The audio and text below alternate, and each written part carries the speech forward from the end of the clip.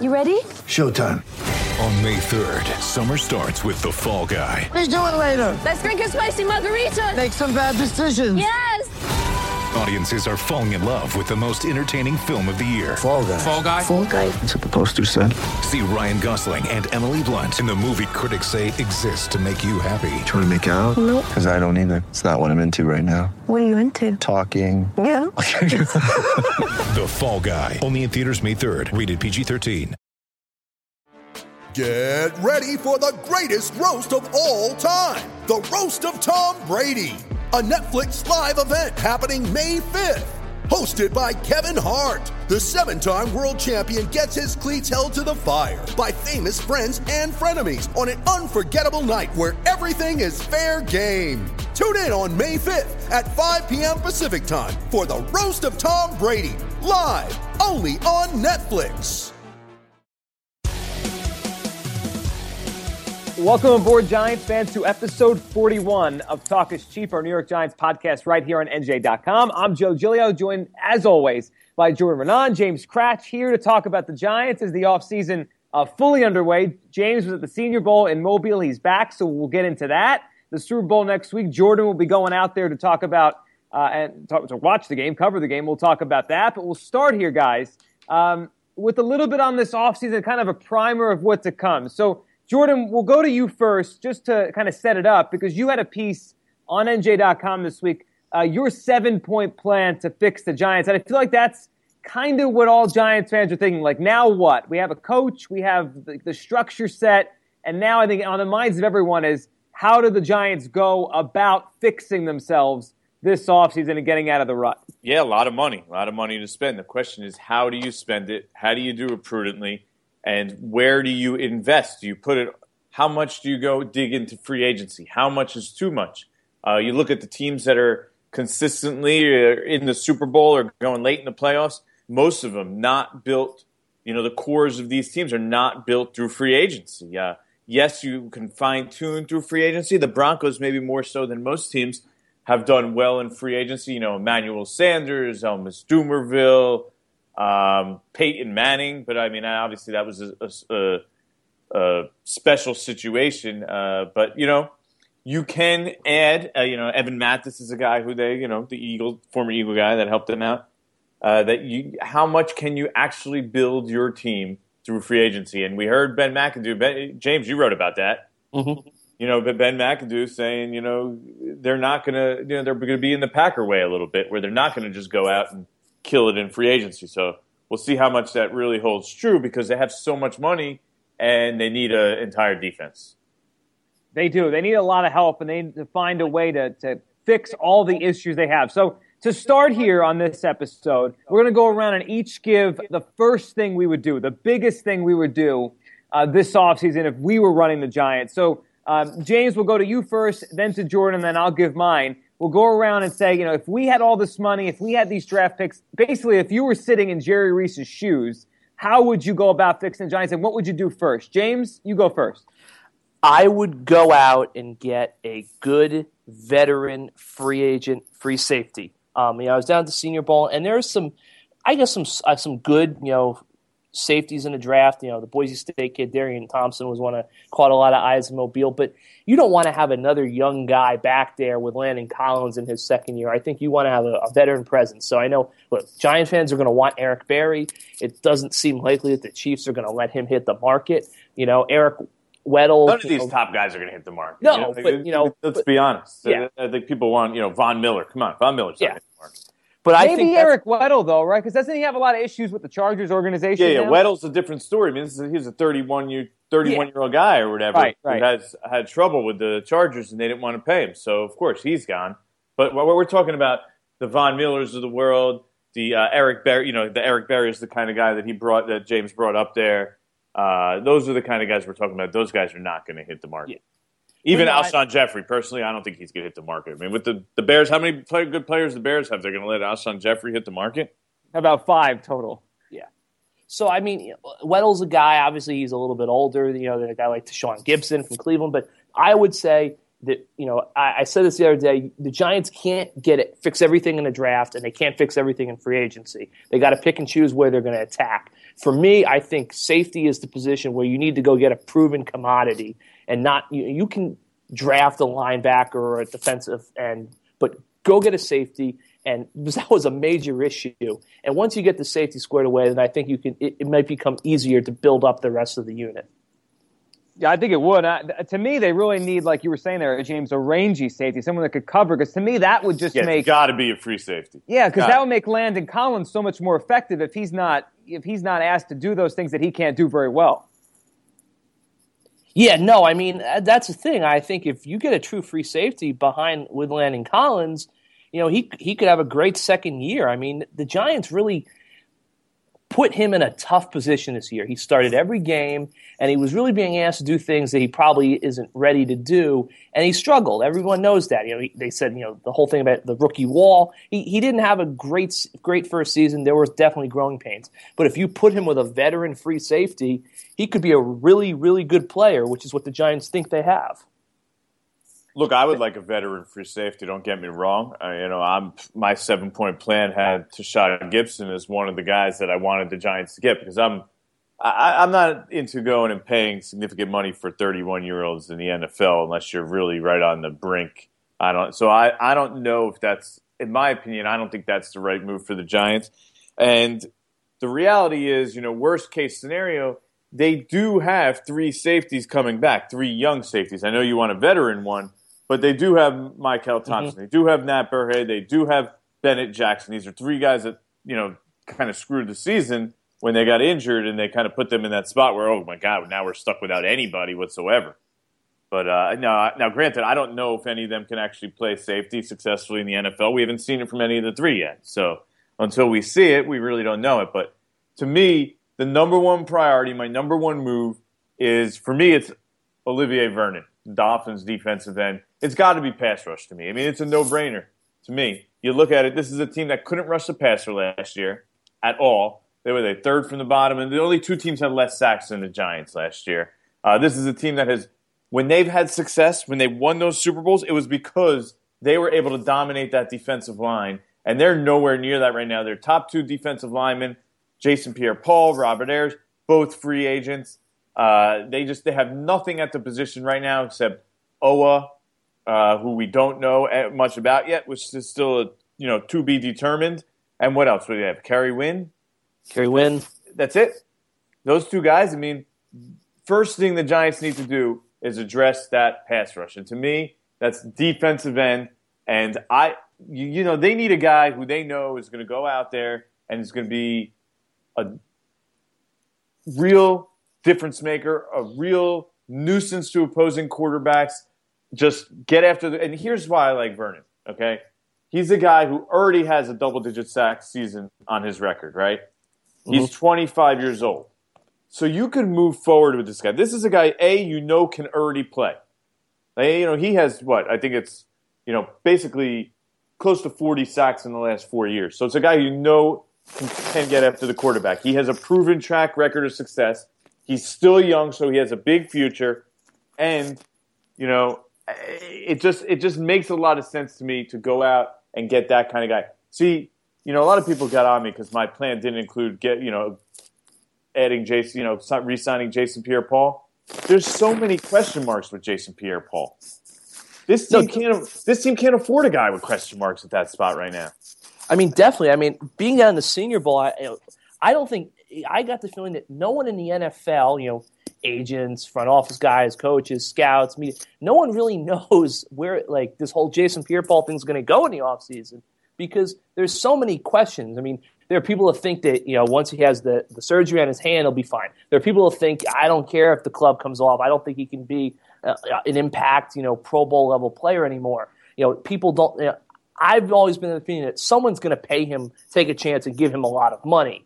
And at that point, in my opinion, the Giants probably will say, "That's great, Jason. We wish you all the best of luck, but we're not going to meet that cost." So I'm with you, but it'll be sort of deferred if we can get out of that deal because you got to give yourself an out with JPP, don't you?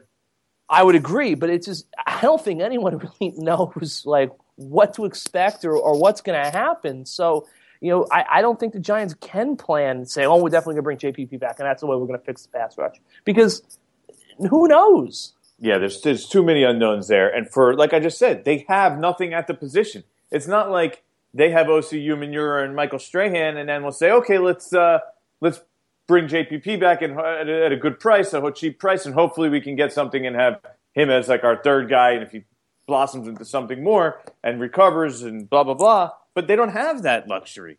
That luxury doesn't exist. You need a proven guy, a guy to move forward to the guy that they know for the next 5 years or 3 to 5 years is going to be a disruptive pass rusher for this team every year, game in, game out, season in, season out. And to me, that guy, look, it's not Robert Ayers, and I like Robert Ayers, don't get me wrong. I actually like to bring Robert Ayers back. I think he's played great for the Giants in his 2 years. He's been a force rushing the passer. And what I like is he's done it on the outside and on the inside on passing downs, which just makes him, almost a very versatile Justin Tuck-like player. But Vernon, to me, is the one guy. He's that slam dunk. Okay, he has a double-digit season under his belt. He's still young. Even guys like Mario Williams, he has double-digit seasons under his belt, but he's way more of a risk at this point. He's getting older. He had problems on his last team. Granted, he might have something to prove, but to me, Vernon is my guy. That is my move. I'm all over that move. I think the Giants need to do that. I agree with both of you guys in terms of the pass rush, and Jordan, I like the idea of Vernon. Before I give mine, what do you guys think about multiple pass rushers? I mean, they're going to have to bring in one guy, right? One big guy is probably going to make a boatload of the money they spend, whether that be JPP or Vernon or whoever else. There's just no way it's going to be JPP. You just can't, okay. You can't do that.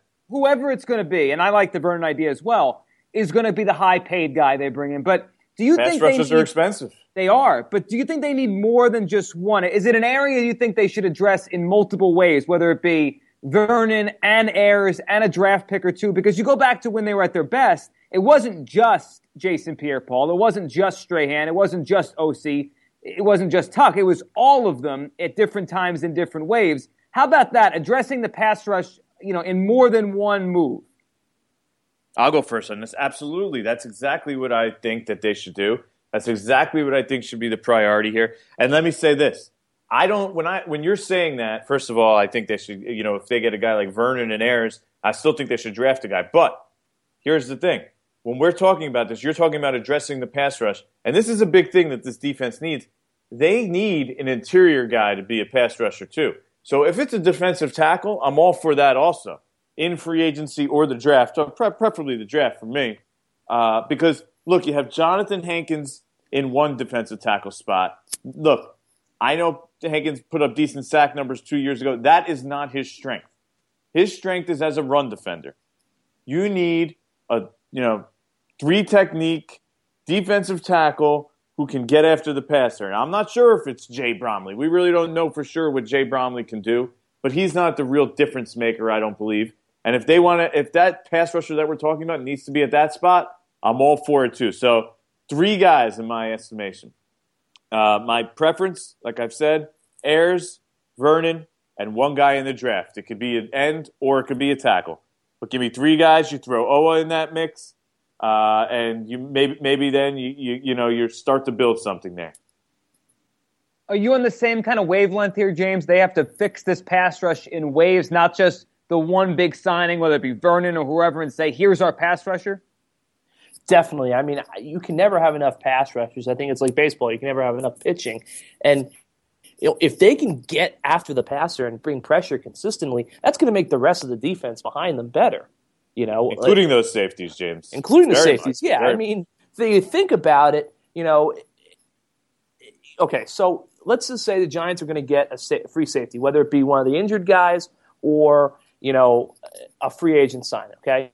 If they can re-sign Prince, which I think Jordan and I both agree they should do, you got a pretty good secondary. If Collins is playing his natural strong safety, you got a free safety, you got the 2 cornerbacks, DRC and Prince.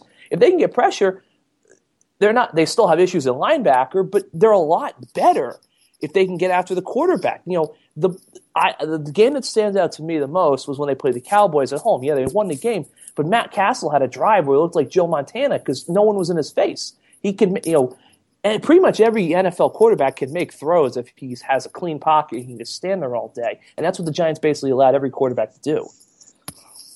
They did it. Yeah, they did it far too often. They won when they won their Super Bowls. Their cornerbacks were not the strength. They won because their pass rush was able to mask some of the deficiencies on the back end. Right. Aaron Ross was out there. They had, for the first one, R.W. McQuarters played a ton in that secondary. They didn't. Corey Webster. Corey Webster, right. Covering Randy Moss. He had his ups and downs, Corey Webster, for sure. Oh, yeah. I mean, he was a guy that sometimes he was pretty good, but then other times he wasn't at all. I mean, you're right. They masked what they had there. And, I mean, just go to the Broncos. Now, they have good corners. They have a fantastic defense all around. But that AFC title game we just watched, I mean, their pass rushers, all of them, not just Von Miller, who's the best one. I mean, they all wrecked the game. Derek Wolfe and Ware's obviously special too, but he's older. I mean, that was why they won that game. That's why they beat Tom Brady, not just look at the Carolina Panthers. Front seven, tremendous, right? Yeah. Their safeties are pretty much deep in coverage are their weakness. You can hit big plays on them, but they're able to mask it most of the time because their front seven is great. One quick thing when we talk about defensive line is popped in my head. I think it's going to be one of the kind of interesting things to watch, and we get to OTAs and we get to training camp, is that Lewis Nix was a third-round pick that was didn't work out in Houston, was cut by the Texans, and the Giants they kind of in a way invested in the guy. They had him on the active roster for a couple of weeks. They had him on a practice squad for a lot of the year. Look, he's not a guy you can count on at all, given his history and the fact that he never has really developed. But, if their gamble works out and he becomes something, he's a guy that could potentially strengthen the interior as well. So, look, he's very low on the list of guys we're talking about, I think, definitely. But, he's also a guy to keep in mind as well. Yeah, I think Bromley's a better potential guy who can make a bigger splash. I agree with that, yeah. Because they need that guy opposite Hankins. They have Nix is more of that Hankins role in my estimation. Yeah. Whereas I think Bromley's more of that, okay, here's a guy who his strength is rushing the passer. It's supposed to be. So, maybe, he could develop into that. We haven't seen it enough to this point. But you never know. I mean, year three. I mean, he was considered a little raw. So year three is kind of the year where everyone kind of thought, okay, maybe this is the year that he probably would be able to come into his own. So some potential there. We saw some flashes of good stuff from him this year for sure. Not enough. Not enough. That's kind of the theme of the Giants defense. Not close to enough. I'll stay on that side of the ball for the first thing I would do. So James went with a free safety. Jordan, you went with the pass rush. And I'll go with finding a reliable middle linebacker. I mean, something that when the Giants have been at their best over the last decade or so, they've had someone in there. There was a veteran with Pierce. There was a veteran in moments with John Beeson. But for so many games over the past few years especially, it's just been a revolving door. They can't keep the guy on the field, whether it be Beeson. They can't keep their leader out there. They need, to me, to find someone at middle linebacker that can play and you can count on, because everyone loves John Beeson, but you can't count on that guy. I mean, his career might be over, and certainly probably over with the Giants, but you can't count on him to play because that's his track record now, that he's too injury prone. So I don't know where they find it. They're probably not going to invest high in the draft because that's not Jerry Reese's way of going about business with a middle linebacker, but they have to find someone in the linebacking core, primarily in the middle to me, that they could count on out there. I'm with you, Joe. I mean, that's another. We just hit on the three biggest spots on that defense. But here's the thing: we all went defense because we know that needs to be where this focus is addressed. I think this offseason. We all agree on that. Has to be definitely. Yeah, the defense was just so bad, and if they hit all three areas we illustrated there probably will people will say they had a successful offseason. Now, a lot tough of this thing to do, Joe. I mean, that's a tough thing to do. Middle linebacker, as you said. I mean, that is a tough spot to fill, especially in free agency. If you have a good middle linebacker, who's letting a good middle linebacker go?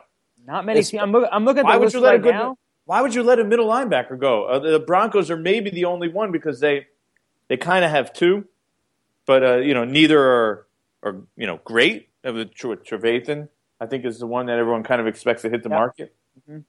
I mean, besides that, what do you got? I definitely, not necessarily as a starter. I definitely. Here it comes. South Carolina love. Well, I think they should re-sign Jasper Brinkley. I don't disagree.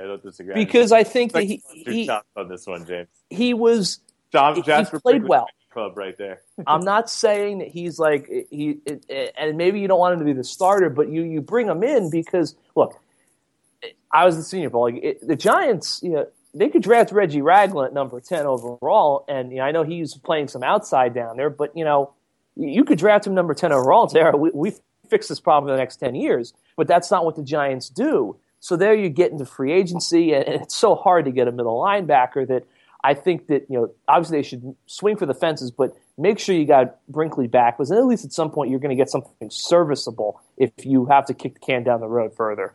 Yeah, he did play well. I'll give you that, James. And I do agree with that he would be a good guy to bring back. You at least have, even if you bring him back and if Beeson does want to play, you bring them back and those two are like, okay, those will be the contingency plan with somebody else there, then, maybe there's something brewing. But this is a tough position to fill, especially in one offseason. You really would have liked to have someone last year. You draft a guy last year with the hope that he could step in this year. But that didn't happen. Did not. No. 4 forced fumbles by that Jasper Brinkley, though. It's a pretty good number. It only took him for 8 any South Carolina. It's a pretty good mark for a South Carolina guy, right, James? Definitely. Very, very good. So now James is the Jasper Brinkley fan club, though. That's for sure. He's the entire thing. Like he's the charter member. He's the president. He's the only one in it. For now, though, if this guy becomes a star, James is going to be like, I told you. Yeah, yep, I told you. 6 forced fumbles a year would be pretty nice, He had 4 and 9 starts, so give him like 6 or 7 for a year. That'd be pretty unbelievable number. That would be pretty good production. All right, so we gave our ways to, the first thing we would do to fix the Giants. Now, one of the first things about this offseason, and James, you were just down there, was the Senior Bowl. We're doing this podcast on a Friday. James just got back from Mobile. Tomorrow, Saturday, will be the game. So you might be listening to this after the actual game. But James, from what I understand, and you were down there. You have oysters, James? I had an oyster, yes. You got to get that in, Joe. I mean, that's what you do down there. You go there. I hear there's not much to do. So it's oysters in one bar, right? There's a couple of bars, but yeah, oysters, one bar. Mobile is kind of a cool town. Like, it looks kind of like a mini New Orleans. It doesn't really have the atmosphere that New Orleans has. I mean, what does have that atmosphere? Wasn't it the home of Mardi Gras, like the original Mardi Gras or something? Yeah, there actually something like that. Yeah. You know how we up here, like at Halloween time, there's like those pop up like Halloween stores. They have like pop up Mardi Gras stores down there, which I thought was kind of cool. Yeah, I'm pretty sure there's something like it that the Mardi Gras originally was invented there. Like the first Mardi Gras was in Mobile, Alabama. Probably. So it has some like fun old history. It has those like southern type houses. Yeah, it was a cool place. It's pretty easy to get around. Everybody's very friendly. It was a nice little town. It was a surprisingly like cool little city.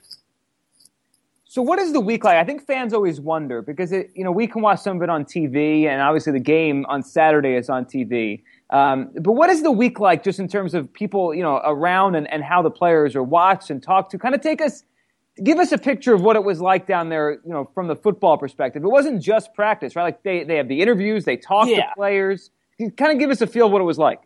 Yeah, so outside of the oysters. So basically Tuesday was one of the longest, and I'm not complaining, disclaimer, one of the longest days I've had since I've been covering the Giants. They start at 8:30 at the weigh-ins, and Jordan did this. The weigh-ins are a very, very awkward situation. You've got it like the whole NFL basically in this convention center, and they've got this stage, and one by one, each player walks across the stage in their underwear, and they do their height and weight, and they shout it out. And then from there, you basically immediately there's a little bit of time to eat, digest, and then you go to the 2 practices. Now on Tuesday, it's not the greatest logistical setup they had Tuesday. They had one practice at a high school. The other, yeah. They're far away, yeah. Yeah. And the next practice starts 15 minutes after the end of that practice, an hour away. But the high school practice was cool because if I remember right, traffic stunk too.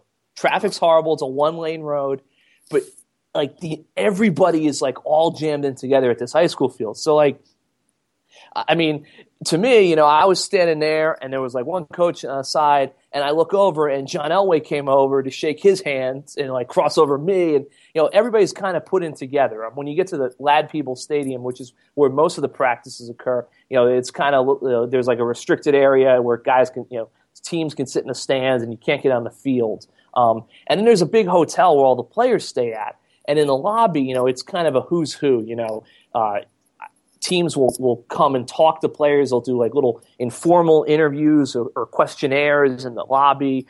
Teams will have more extended formal interviews where they'll take, every team has like a designated like little like room, or a conference room they can use. They can talk to whoever they want.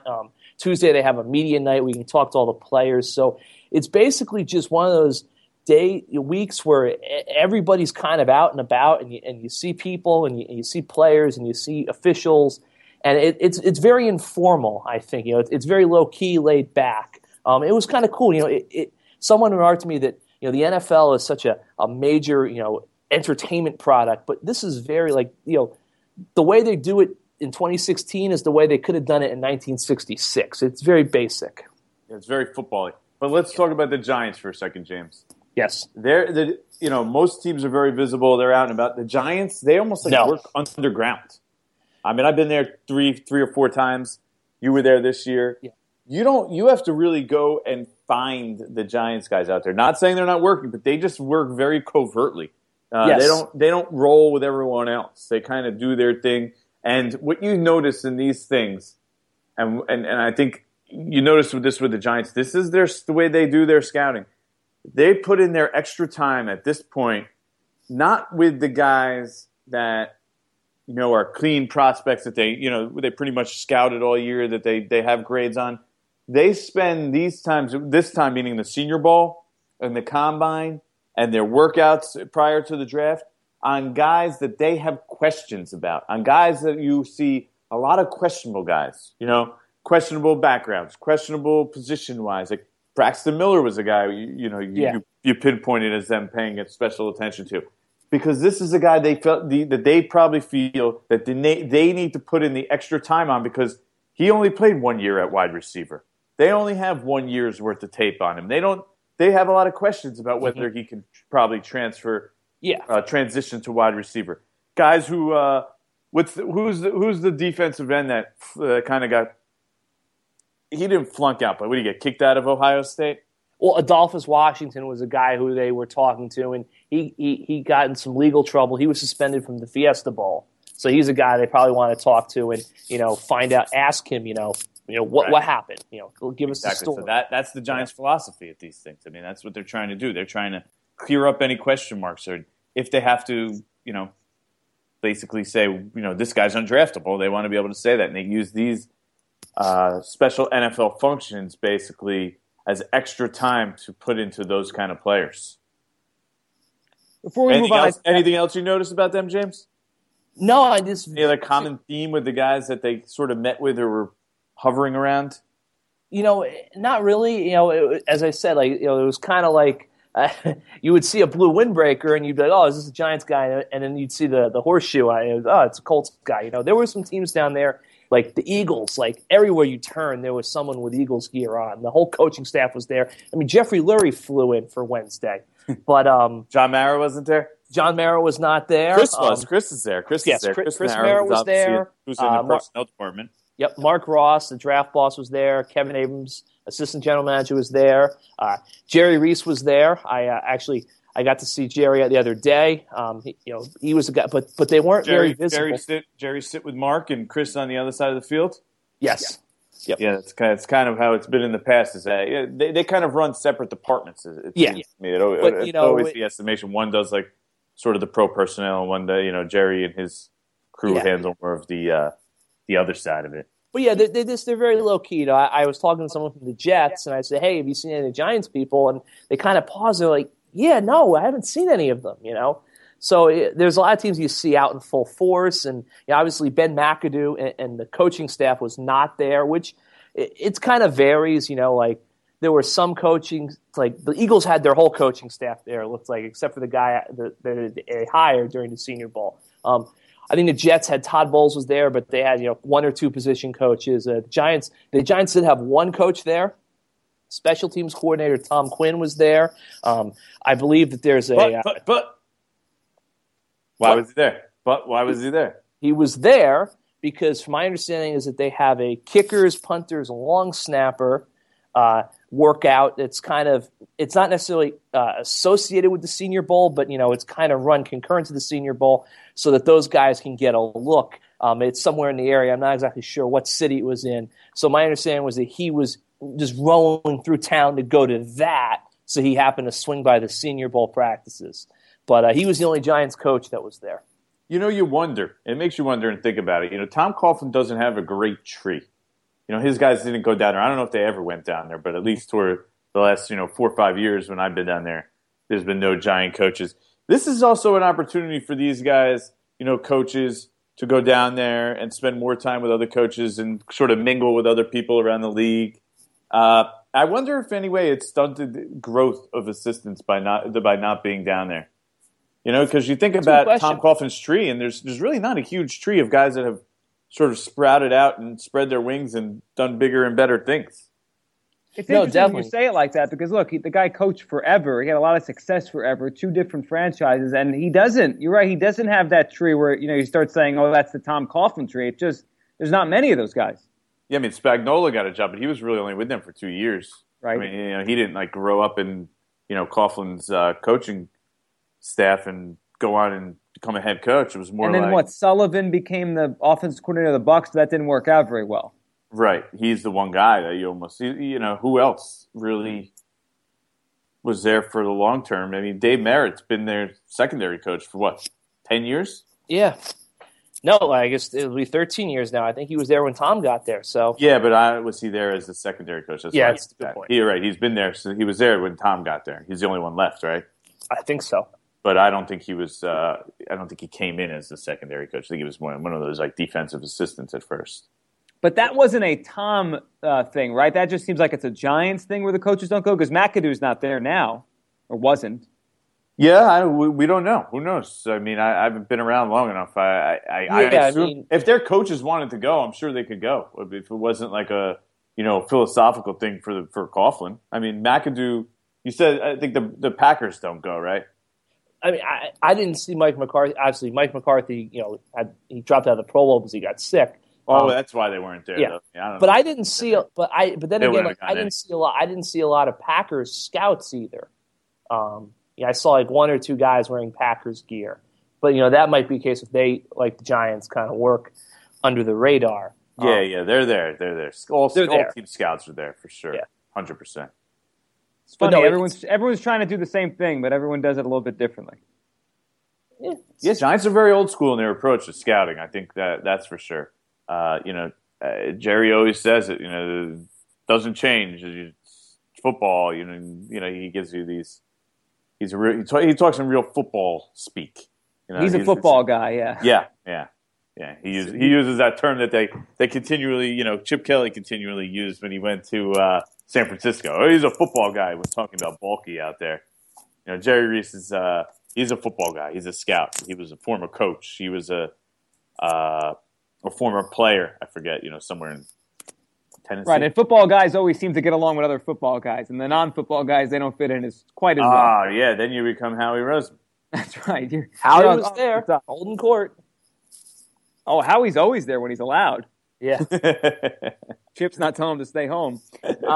So the Senior Bowl, the week is gone, and then the game will be played tomorrow. We're doing this podcast on a Friday, depending on when you're listening to it. And Jordan, you are heading to San Francisco coming up in a couple days, and we have Super Bowl 50 on the horizon. So we'll wrap up this episode of Talk is Cheap, a little Super Bowl talk, as number 1 seed versus number 1 seed. And usually on this podcast, we just keep it to Giants and the game ahead, but we have a Super Bowl coming up, so we could chat about the game for a few minutes. And Jordan, I want to start with you because I believe, I could be wrong, but we did our staff picks all throughout the playoffs. I think you were the only one last week, maybe one more of us, but of the 7 or 8 of us that do the picks, you were the only one I can remember right now that picked the Broncos to win that game over the Patriots, even though they were at home and obviously had a dominant defense. So good pick by you. And what do you think about them, as no one's given them much chance here heading into the Super Bowl? Yeah, I really shouldn't take too much credit for it because, as I wrote there, is that I'm picking it because of the sentimental. Like, I just wanted to see, you want to see Peyton Manning go out that way.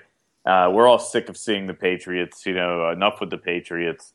So it would be nice to see Peyton Manning go out that way. Look, I want to see Peyton Manning win, go, and never play a game again because It's hard to watch this guy play, man.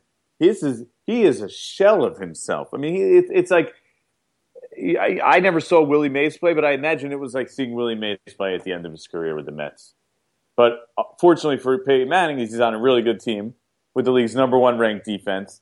And that's sort of my takeaway from this Super Bowl. As you look at it, we took all the things we heard about all these teams this year and all the things we hear about offense. Here was the final 4. Ready? Defensive ranks. 1, 5, 9. So that was the Broncos, Cardinals, Panthers. 1, 5, 6, and 9. Defensive ranks of those 4 teams. So defense, still very important in this league. You need it. And, that's sort of where we stand here. Which team is going to be able to play, put up points on the board in this game? And, again, I'm going to pick the Broncos, but again, it's more of a sentimental pick because, let's be honest, overall this year, the best team all around has been the Carolina Panthers. They really have been. And I mean, you think about it, I mean, they are a win away here from becoming, I believe, only the 3rd team ever to finish the season with only 1 loss and a Super Bowl, because there have been 2 15-1 teams that won it all. The Patriots, obviously, in 2007 went 16-0, but they didn't win the Super Bowl with their 1 loss. So, I mean, James, do you think that if the Panthers do win this, and they're favored to, that they'll be talked about as, one of the better teams we've seen in a long time? I mean, they have that kind of resume. That's a great question. I really haven't thought about it much. I mean, they have the resume. My gut would say that if they do it more than once, and I think that they have a team that's built to potentially do it, even if they don't win on Sunday. And I'll get to my pick in a second.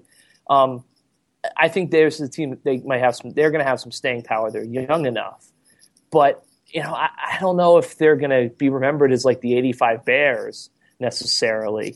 That's a great question. I'm going to tend to say yes, because I think that people like this year that Cam's had is unbelievable, and Luke Kuechly's a tremendous player, and people are going to remember. If Thomas Davis plays in the Super Bowl with a broken arm, people are going to remember that. So I'll say I don't think they're going to be remembered as like the greatest single season team in history, but I think they'll be in the conversation. If we start talking about the best 10 single season teams, it's amazing because we hear nothing about them. They don't get that respect right now. It's crazy. But you wouldn't even notice that they're like what are they 18-1? 17-1? 17-1. Yeah, I mean right. It's tremendous, and this team could be 18-0. I mean. That Falcons game was a game that they probably played that game, 50, 100 times. They probably win most of them. So Julio Jones jumped over a guy's head, right? It wasn't Josh Norman. It was somebody else, I believe. Just ridiculously jumped over somebody's head for a touchdown. Yeah, I mean, I think that 75 yards or something. If they win the Super Bowl, they're going to be remembered. Giving the footballs to the kids.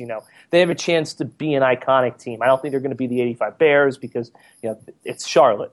Charlotte's not a cow town, but it's also not a big city. So, right, that does play a role into all this. And before we wrap up, so James, who do you like, Joe? Who do you like? Let's see.